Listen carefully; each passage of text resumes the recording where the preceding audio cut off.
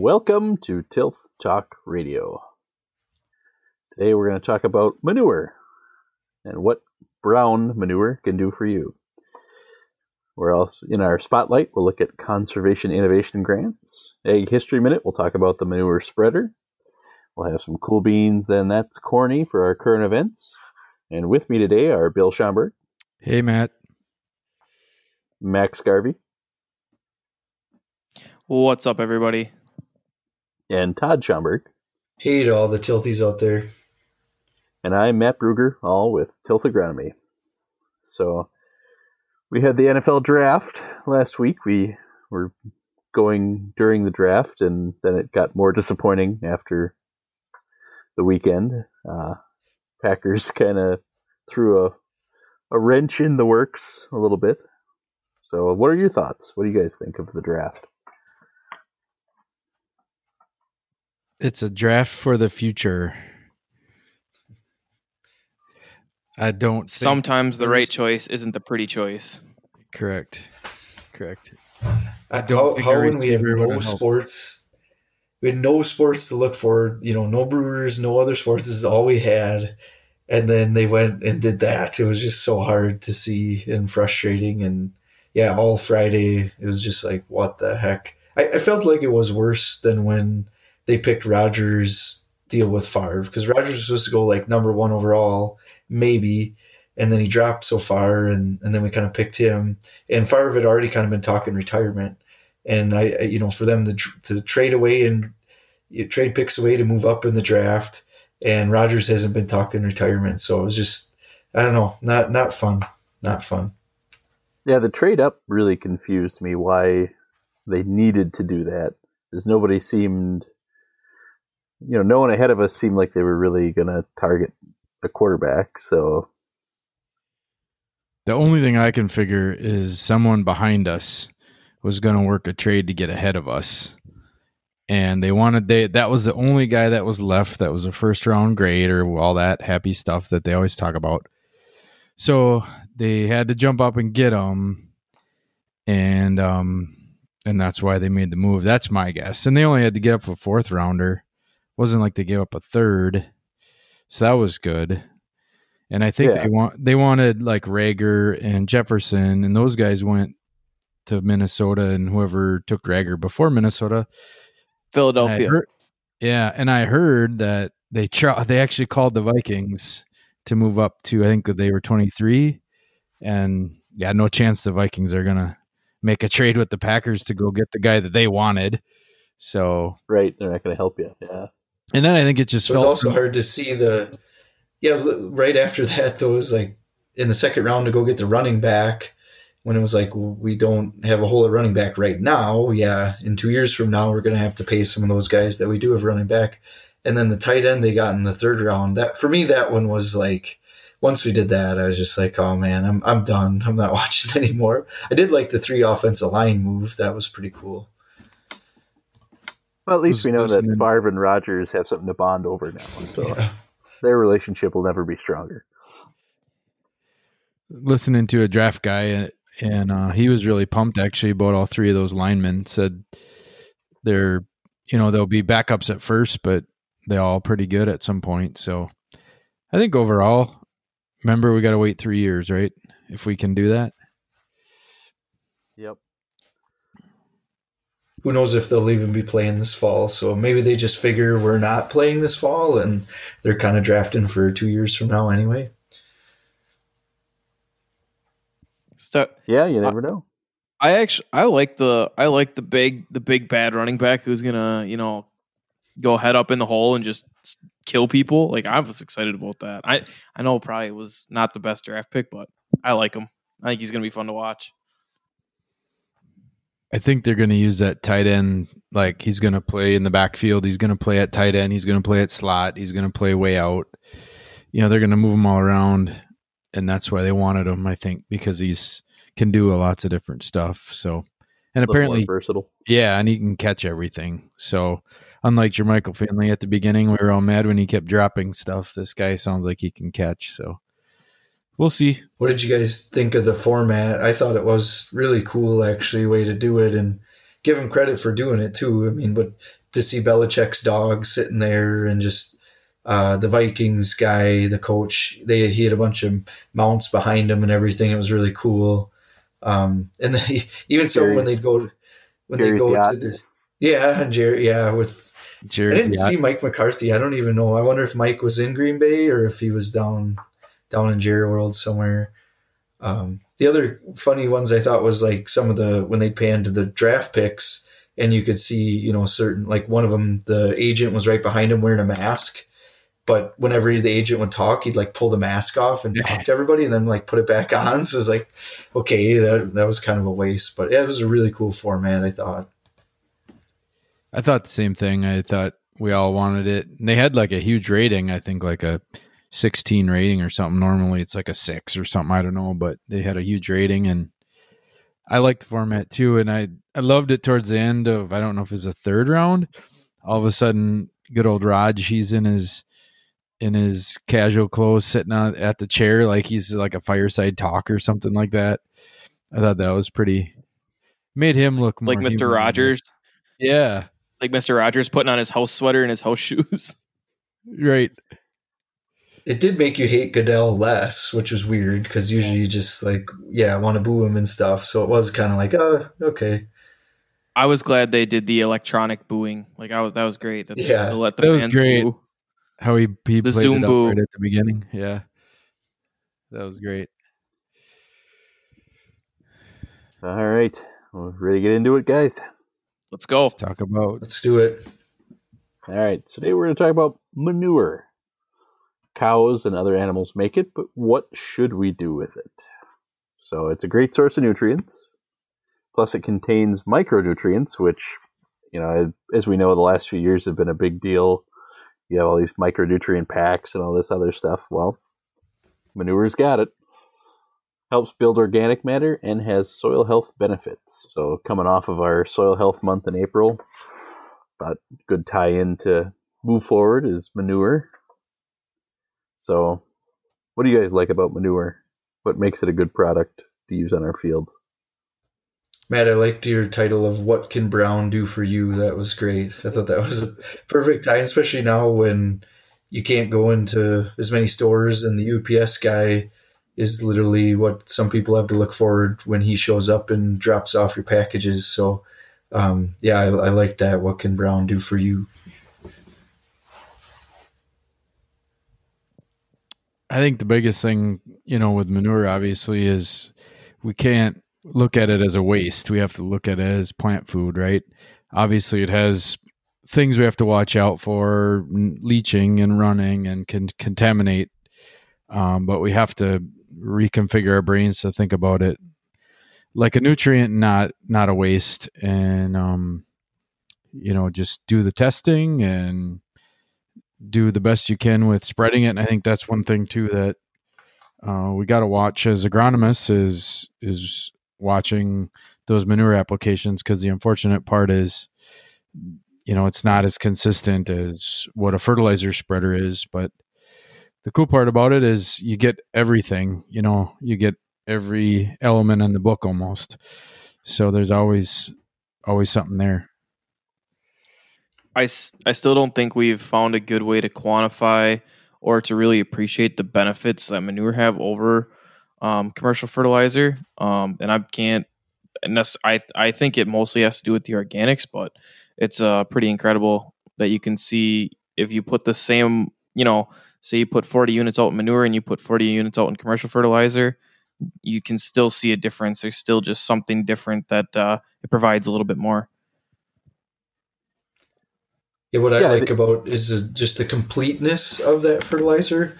Is we talk about like when we make commercial fertilizer Rex, you're always trying to make that as complete as you can with having some of the micros in there, and making sure if you do need P and K, that's in the right balance. But manure is just amazing to me of how it's got all that things, which can be a downside sometimes. That say you don't need the phosphorus as much in a field, and you're still getting it, but you either base your rate on nitrogen or phosphorus and kind of go from there. And it does do a really good job of building soils, I feel, and kind of giving you really long release, which is nice, and also the completeness that it gives you all those micros that we really need right now. Yeah, so I think you guys all hit on some good qualities of manure. So dairies, collect it and spread it, that's a given. I mean, they don't really have a choice. They have to do something with it. But it does help mitigate the need for commercial fertilizer. So you've got manure, you either need less fertilizer, or depending on rates and what you're growing, maybe you get all the fertilizer you need out of a manure application. You guys brought up commercial fertilizer, so in soil depletion. So even with commercial fertilizer, we see soils kind of get drawn down for pulling bigger yields or not fertilizing enough.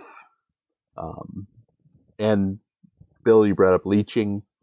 So commercial fertilizer and manure can both leach. Manure, though, breaks down a little slower, which means we're reducing nutrient losses over time if it's applied correctly. So with that manure breakdown, we get a little bit longer of a benefit potentially than we see with some other applications of fertilizer. And larger dairies can be a source of manure for those without animals and can benefit the crop rotation. So, if you have a crop farm, you're just doing soybeans or wheat or whatever, you could still have manure available. It's not like you go to the co-op like you do with commercial fertilizer, but it can be a benefit to get it back in the rotation and help out with that building your soils back up, especially with organic matter. So I think that's been an extremely exciting part of the use of manure in the last 10 years is how basically there's a market for it now where crop farms are buying it and then spreading it out on their fields, or the dairy spreads it for them. But it's a great source where, like you said, Matt, you don't have to have cattle to get manure on your farm. So it's a really nice way if you don't have it, there's places you can get it. And it's just a matter of working with your neighbors and trying to see what it costs and how to get it. I think go ahead, Bill. Yeah, I was going to say, I think a couple of things with that relationship come to mind for me is if you truly want to know too what you're getting, I would urge that the cash cropper maybe take a sample of that manure at the field. A lot of times our dairies are taking samples, but maybe they're spreading to several different cash croppers in that hauling time frame, and they might only take one sample. So I would urge cash croppers to take their own manure samples at the field, and then they can assess exactly what they're getting. And also, maybe we'll do this in a different episode, and we probably could talk a whole episode on pricing. But I'm sure there's so many different ways and I think the other three guys on the podcast here can attest to, they've gotten several questions about how to price manure. So maybe up front, before you get that manure as a cash cropper, figure out what that price is. You're going to have less headaches. I just was talking to a grower yesterday about the manure. He was the dairy and he was going to get paid, but he wasn't sure what he was going to get paid, and they were trying to figure it out, and it was already spread. And so if you try to get that up front, I think get that figured out up front. And if indeed there's going to be money exchanged, probably a good thing to do. I just fielded this question about an hour ago on it. Actually, literally just was asked this an hour ago. So it's definitely a big question that we're dealing with a lot more lately. So what'd you tell them? I said I would have to call the farm that they are going to go through, and hopefully they have they're a larger dairy, so they have a pricing kind of figured out, a standard. We charge this much for this nutrient, and this is what transport costs. And so hopefully it's a really nice breakdown like that. Obviously, it'll depend on what the sample says to get an exact price, but you at least know what you're paying per nutrient. Yeah, I think those are great points, and knowing what you're getting by having that sample is a big deal. And beyond just the price side of things, I think it's important when you're dealing with manure to think about those other benefits you get too. Like we don't really put a price on organic matter. When we talk price of manure, we're really just talking hauling cost and, fertilizer equivalencies. But there are those other benefits we talked about, helping build that organic matter and building biology. We talked in the soil health end of things, there are these biological communities and different additives and stuff. Well, manure is that too. It has biology. There's microbes there. It can help, stimulate growth of those communities within your soil. So even beyond just the fertilizer side, the nutrient values, there's other benefits as well. So all good things to keep in mind when you're looking at manure, and not just look at it as somebody's waste that they're trying to get rid of. No, it can be a real benefit. So I think the other thing too, from the dairy standpoint, Matt, I'll be quick here, but from the dairy standpoint is with these different stages of manure pits we have in these larger dairies where we have several manure pits, is try to tailor those manure applications to the field. So if we've got a second or a third stage pit where you might not have as much nutrients, maybe that goes on a hay field or grass, or maybe that goes on a field that's closer to the dairy that's gotten a lot of manure over the years. And then your more manure, the manure that's more potent or has more nutrients in it, maybe that goes further away, or on some corn ground where we're going to take more nutrients out. So just trying to tailor the manure you have to the crop rotation, I think is a huge benefit too. Yep, and I think the farms, it's important if you're on the other end, you're providing manure, it's important to think about those things too. If you are hauling more of a solid product, you can probably go a little further with that than, if you're hauling liquids. Proximity to the farm and how far it's going is going to make a big impact, not only on price, but what nutrients that farm might be willing to move. So, yeah, good points. All right. So there you go. Manure, like we said, not just fertilizer, it's also can help build your soil and make it better quality for the soil, not only the soil health aspect, but help grow some better crops. So consider it if you're without manure. So now we'll move into our spotlight for today.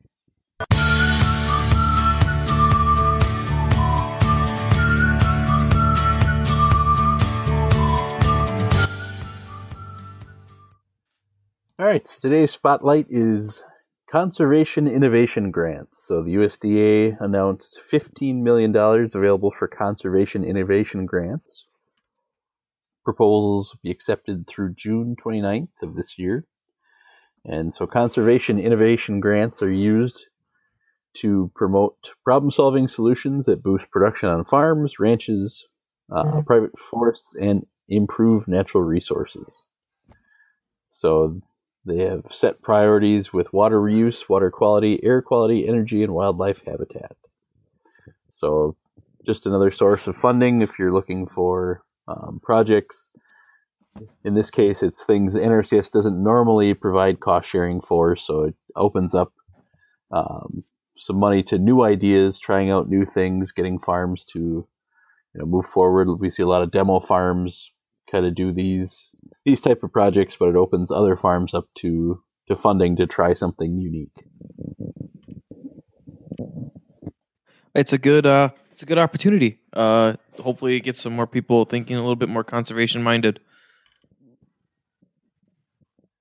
Yeah, and it I think it's something where it doesn't really have to be they're not very specific as far as outside of the fact that it can't be something you're already eligible for cost share. So, if you're doing cover crops, you can get cost sharing for that. It's got to be kind of out of the box thinking. So it's encouraging different ways of looking at problems. So, Matt, can farmers directly sign up for these themselves if they've got an idea of a grant idea? Usually they would have to go through NRCS to do it. So it'd be contacting their local NRCS office, and sometimes groups like farmer-led watershed groups or other groups can be eligible for this funding as well. All right. So now we'll move into our Ag History Minute.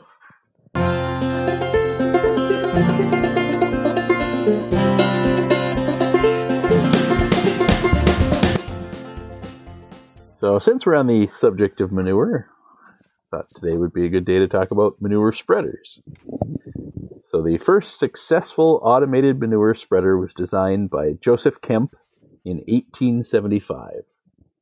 Manure spreaders began as a ground-driven unit, which could be pulled by a horse team, single horse, or a team of horses. At the time of his invention, he was living in Quebec, Canada, but after he moved to Newark Valley, New York, and formed the J.S. Kemp Manufacturing Company to manufacture and market his current and subsequent designs.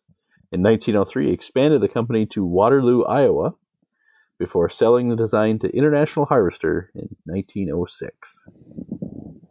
That guy moved around a lot. Yeah, he made some headway. Took his spreader and hit the road, apparently. So yeah, and of course Waterloo, Iowa is also where John Deere has a plant as well. So a lot of implements came out of the Illinois, Iowa area. So I wonder what the average horse team would take to pull his manure spreader. Maybe it just depended how full you got it. Yeah, I think they were pretty small box spreaders. They were, when you think of not what we do today with manure and the equipment we use, it was pretty tiny. What do you think they were as in a bushel measurement? Like a 20 bushel spreader? Yeah, I would say 10 to 20, probably somewhere in there. I don't think it was. Yeah, it couldn't have been much. I mean, to think about a horse pulling it really, you can't load it down too much. Right. If a single horse can pull it, that's 1 horsepower. So 1 horsepower, yes. They probably only had like 2 or 3 cows anyway. A couple horses and some pigs and some chickens. So a load a day is probably all they did. Yeah, and it probably beat pitching off you pitching onto a wagon and then pitching it off the wagon. This time you only had to pitch it once, and that was just into the wagon. So I think we've all been there pitching it, figuratively and literally. Yep. All right. If you like pitching it, please subscribe to our podcast. Go to please subscribe and download. Tell your friends to subscribe and show them how to listen. So maybe you have a friend out there that doesn't know what a podcast is. So show them, what your podcast player is. I like to use Podcast Addict on my Android phone to download my podcast, but show them what how to download it on their particular phone and how to subscribe. And also please like us on Twitter and Facebook, and our handle there is @TilthTalkRadio. All right. Thanks, Todd. So yes, please remember to listen and to subscribe. And Max, what should they do if they've already subscribed once? Unsubscribe, resubscribe, subscribe, resubscribe, unsubscribe, all resubscribe, right. And rate, and leave a comment. And there you go. Turn it on all your children's devices on a low volume so it plays all night while they're sleeping. All right, thanks, Max. Pump it into their veins. We're a good way to put children to sleep, or what? No, you turn it down so you can't hear it, but it's still playing. Yeah. We're here for plays. Or we're that boring that all the kids just fall asleep.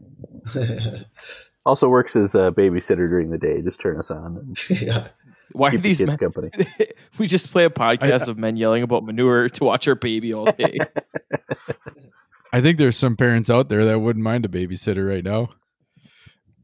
Yeah, no, I think there's plenty of market. I don't know if you guys saw, there was a video that it was first sleepover at Grandma and Grandpa's after the quarantine, and they're literally like throwing blankets and pillows out the window, and they kind of tuck and roll out of the SUV, and then the mom and dad peel away.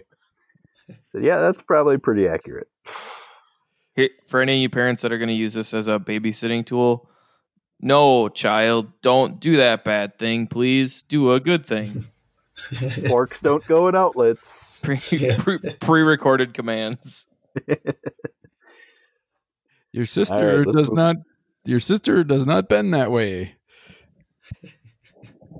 I feel like you've used that one a couple times. It's been close. It's been close.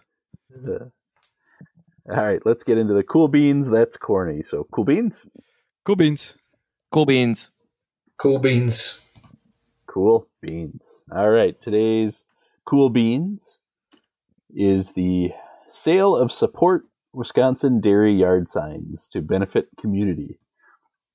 So some FFA chapters have been helping to sell signs that say support dairy for $10 a piece.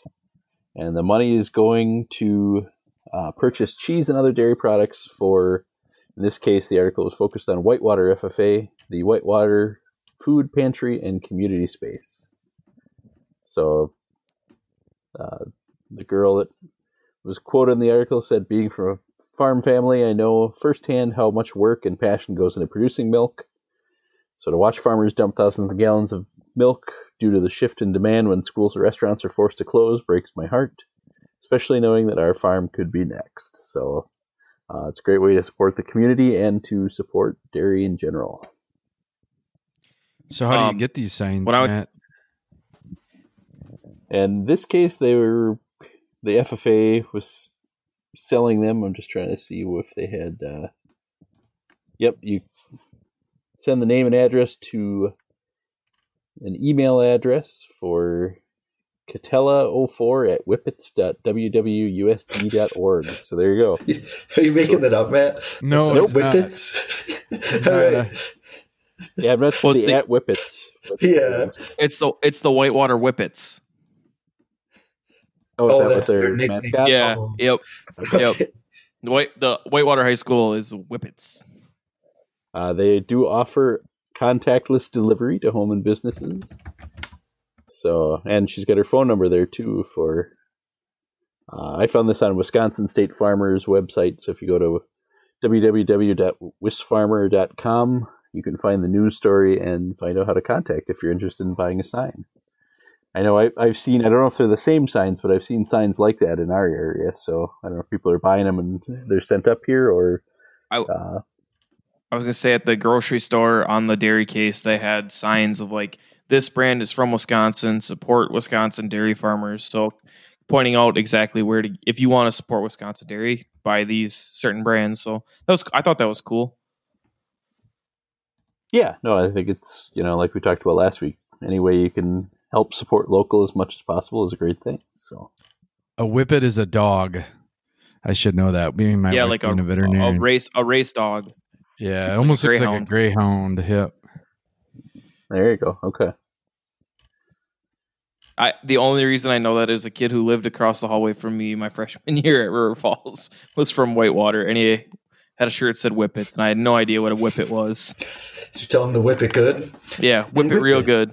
And whip it real good, yeah. You must whip it. All right. And now our That's Corny for today is China may miss phase 1 target for U.S. farm purchases. So as a result of everything going on, the first phase of the China-U.S. trade agreements, or the early phase anyway, is to import some products from the U.S. and China, and they have been at lower levels with everything going on. So in order to meet the requirements, they would have to double the volume they've done in the first quarter for the remaining 3 quarters of the year. So they've purchased $5 billion of U.S. agriculture products as of right now.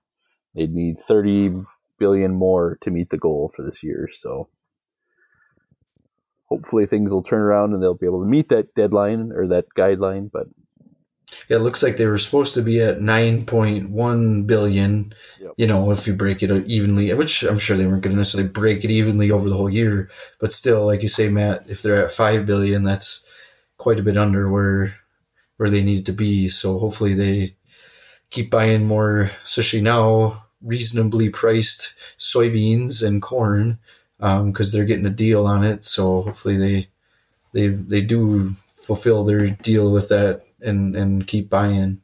Yep, and it looks like they usually buy soybeans right at harvest, so it'll be late summer, early fall before we'll see big purchases. But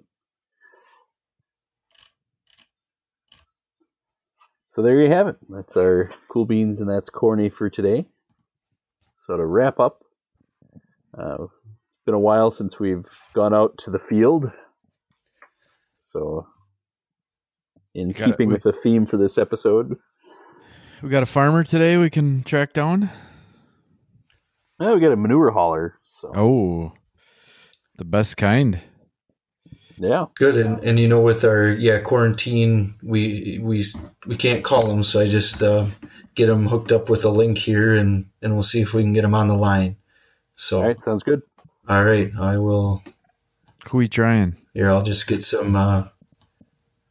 It looks. Go ahead, Todd. It looks like a. Yeah, here's the name, Philippe Phil Aumerd, from a French Canadian manure hauler. So let's just play some dramatic music here before I get him on the line.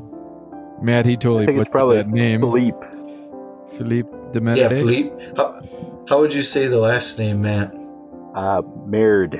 Merd. That's that part you got. I thought I had it. All right, I think he's on. I just see his bar. Hello. Hello. Oh, we got you there. You're on. You're online here with Tilth Talk Radio. How are you today, Phil? I'm doing well. How are you? We're all good. We're just. Are you quarantined as well, or any lockdown measures you got to follow? Yes, we are experiencing the COVID-19 as well up here. Do you guys? We are. Are you an essential business? We are too. We are an essential business, so we can keep going. How about you? We are. We have shit to do, as we say.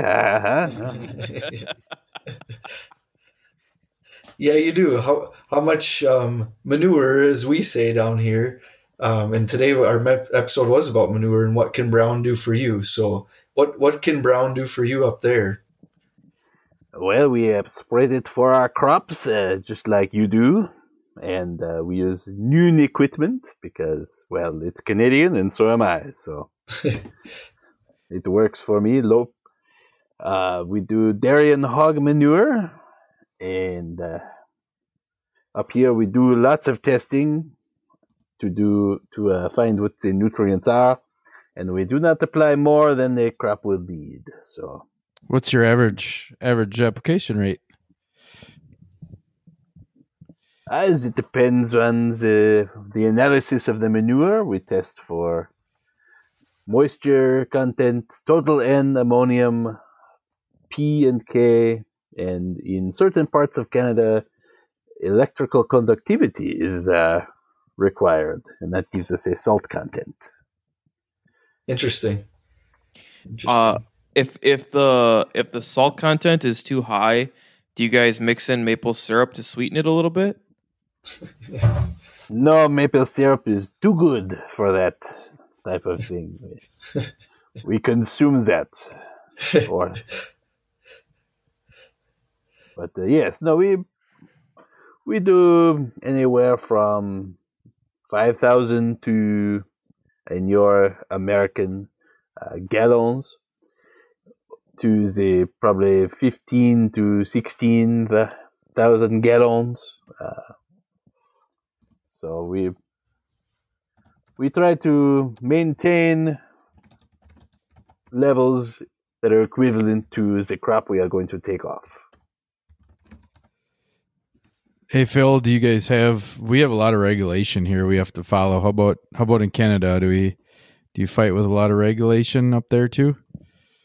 Oh yes, it is well regulated up here as well. We must keep track of the nutrients we're applying. Very good record keeping. It's a big deal up here.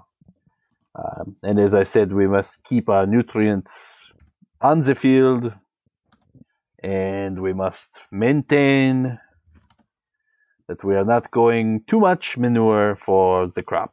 So it is important to keep good records. Well, good. Thanks for taking the time. Phil, any last words of wisdom for us? I just hope that things start to clear up for you, I hope they will for us. And we have lots of things to do, so have a good growing season. You too. You too. Great, Phil. thank you. Thank you. Au revoir. Max, do you speak French or not? Yeah. Poutine, French fry, Cheese curd gravy. cheese curd gravy. I can My probably say translation might be off. French I can toast. say some like wines. I think wines in French, right? Like Chateau d'Amour or something like that. That's probably French. Yeah. That sounds pretty close. I think if our high school All right. French teacher heard us right now, he'd be like, just like You guys dying, had French in right? high school? We did. I did. I don't know about We these did. other two guys. I took French and a little bit of Spanish. Oh, watch it. No, it was Spanish, Max. Like were you Spanish? Yeah, ready for this? Parlez-vous français? Yeah. We. Uh-huh. Oui, je parle français. Oh, I can also do. Did you go to France, Je Mac? m'appelle Maxwell. Oh, nice. Oh, No, you're so sophisticated. No, I've not been to France or French Matt, Canada. So Did you go, Matt? Yeah, yep. I went to France when I was a junior and went to Quebec when I was a senior. So, Ooh, double dipping. yep. I milked a lot of cows to make the money to go on that trip. So. Sounds totally worth it. That's awesome. So, all right. Well, that'll do it for today. Thanks for being here, guys. thanks for having us Thanks again, for having Matt. us, Matt. Yeah. Thanks for everybody listening. And so we talked about manure and the value it has. Conservation innovation grants. So if you have a unique idea, there may be funding for you. The manure spreader was invented in 1875. We covered that in our Ag History Minute. And in our Cool Beans, That's Corny, we talked about Wisconsin dairy yard signs being sold and the fact that China may miss their purchasing target for phase 1 of the trade deal. But as Philippe Omer said, when we talked to our outstanding in our field reporter, we have stuff to do. So thanks for listening. And as always, happy farming.